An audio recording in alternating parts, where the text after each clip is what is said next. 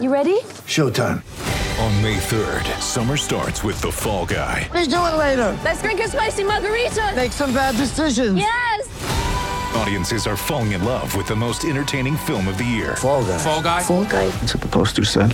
See Ryan Gosling and Emily Blunt in the movie critics say exists to make you happy. Trying to make it out? Nope. Because I don't either. It's not what I'm into right now. What are you into? Talking. Yeah. The Fall Guy. Only in theaters May 3rd. Rated PG-13. This is Derek Favors. Here's your Jazz Game Rewind. It was the last home game of the regular season for your Utah Jazz, and they ended this regular season here at Vivint Smart Home Arena on a high note, beating the Denver Nuggets 118-108 on Fan Appreciation Night. Donovan drives, kicks it out. O'Neal, left corner three. Good. And the Jazz knew coming into the game that the corner three would be available.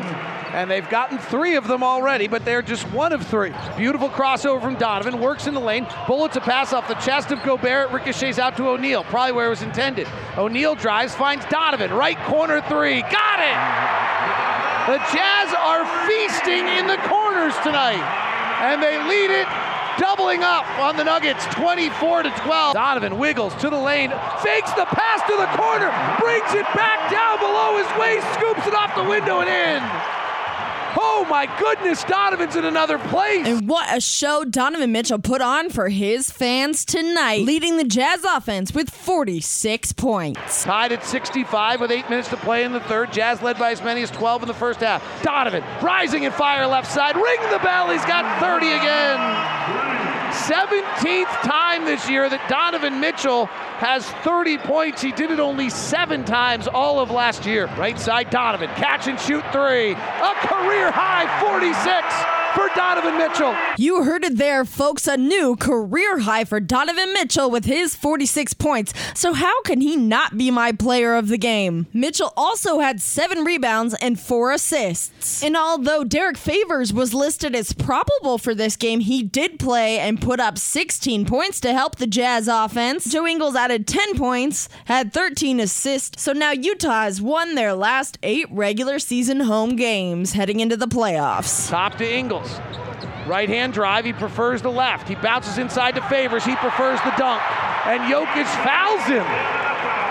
The 5th foul on Jokic. Speaking of Jokic, arguably Denver's best player, he only had 2 points.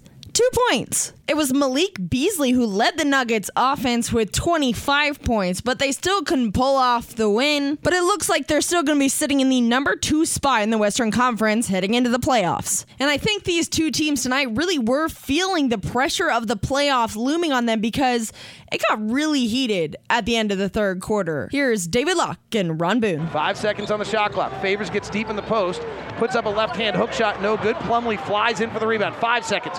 Plumlee leads the break with 4. Plumlee with 3. Plumlee dives into Ingles, draws a foul on a 3-point shot. Will get 3 free throws with 1.3 seconds left. And Joe still has his hands up in the air. Okay, we can. And Quinn Snyder just got a technical foul. Okay, we can all be upset about this, but why is Joe Ingles even close to him like this? Oh, well, Joe was already. I see why. Joe was already had stopped, and his hands was up in the air, and Plumlee jumps into him. Yep.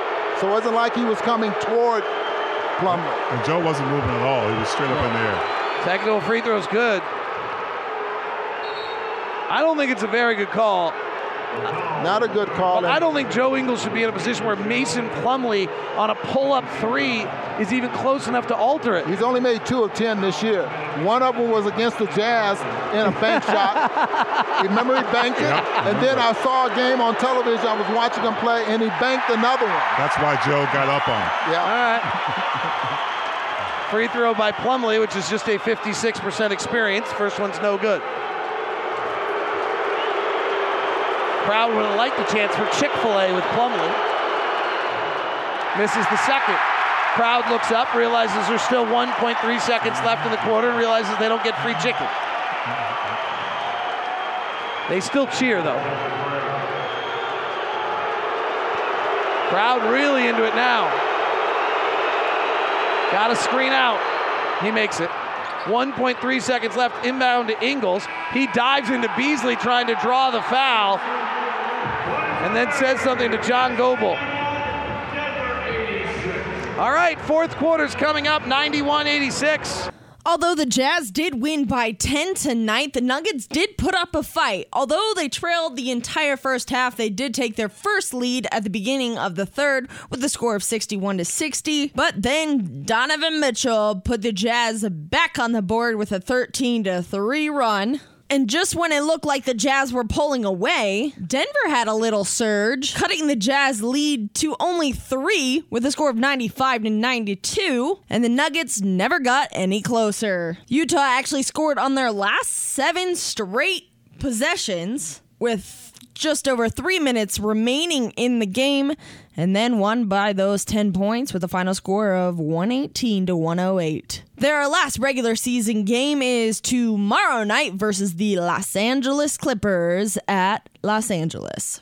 But we'll be back here at the Vince Smart Home Arena for the playoffs once we figure out that playoff schedule. Be sure to look at UtahJazz.com for those tickets when they become available. And for more on this game or any other, head over to LockedOnJazz.net for David Locke's postcasts as well as his game notes emptying the noggin. Thanks for listening, guys. This has been Miranda Tomlinson with your Jazz Game.